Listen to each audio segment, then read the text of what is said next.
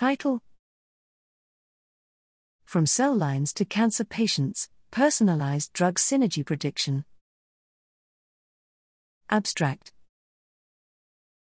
Combination drug therapies are effective treatments for cancer.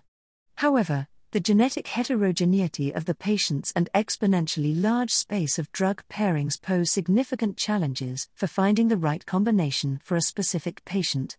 Current in silico prediction methods can be instrumental in reducing the vast number of candidate drug combinations. However, existing powerful methods are trained with cancer cell line gene expression data, which limits their applicability in clinical settings. While synergy measurements on cell lines models are available at large scale, patient-derived samples are too few to train a complex model. On the other hand, patient-specific single drug response data are relatively more available.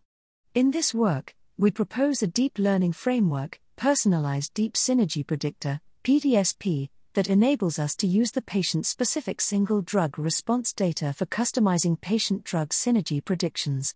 PDSP is first trained to learn synergy scores of drug pairs and their single drug presences for a given cell line using drug structures and large-scale cell line gene expression data. Then, the model is fine-tuned for patients with their patient gene expression data and associated single drug response measured on the patient ex vivo samples.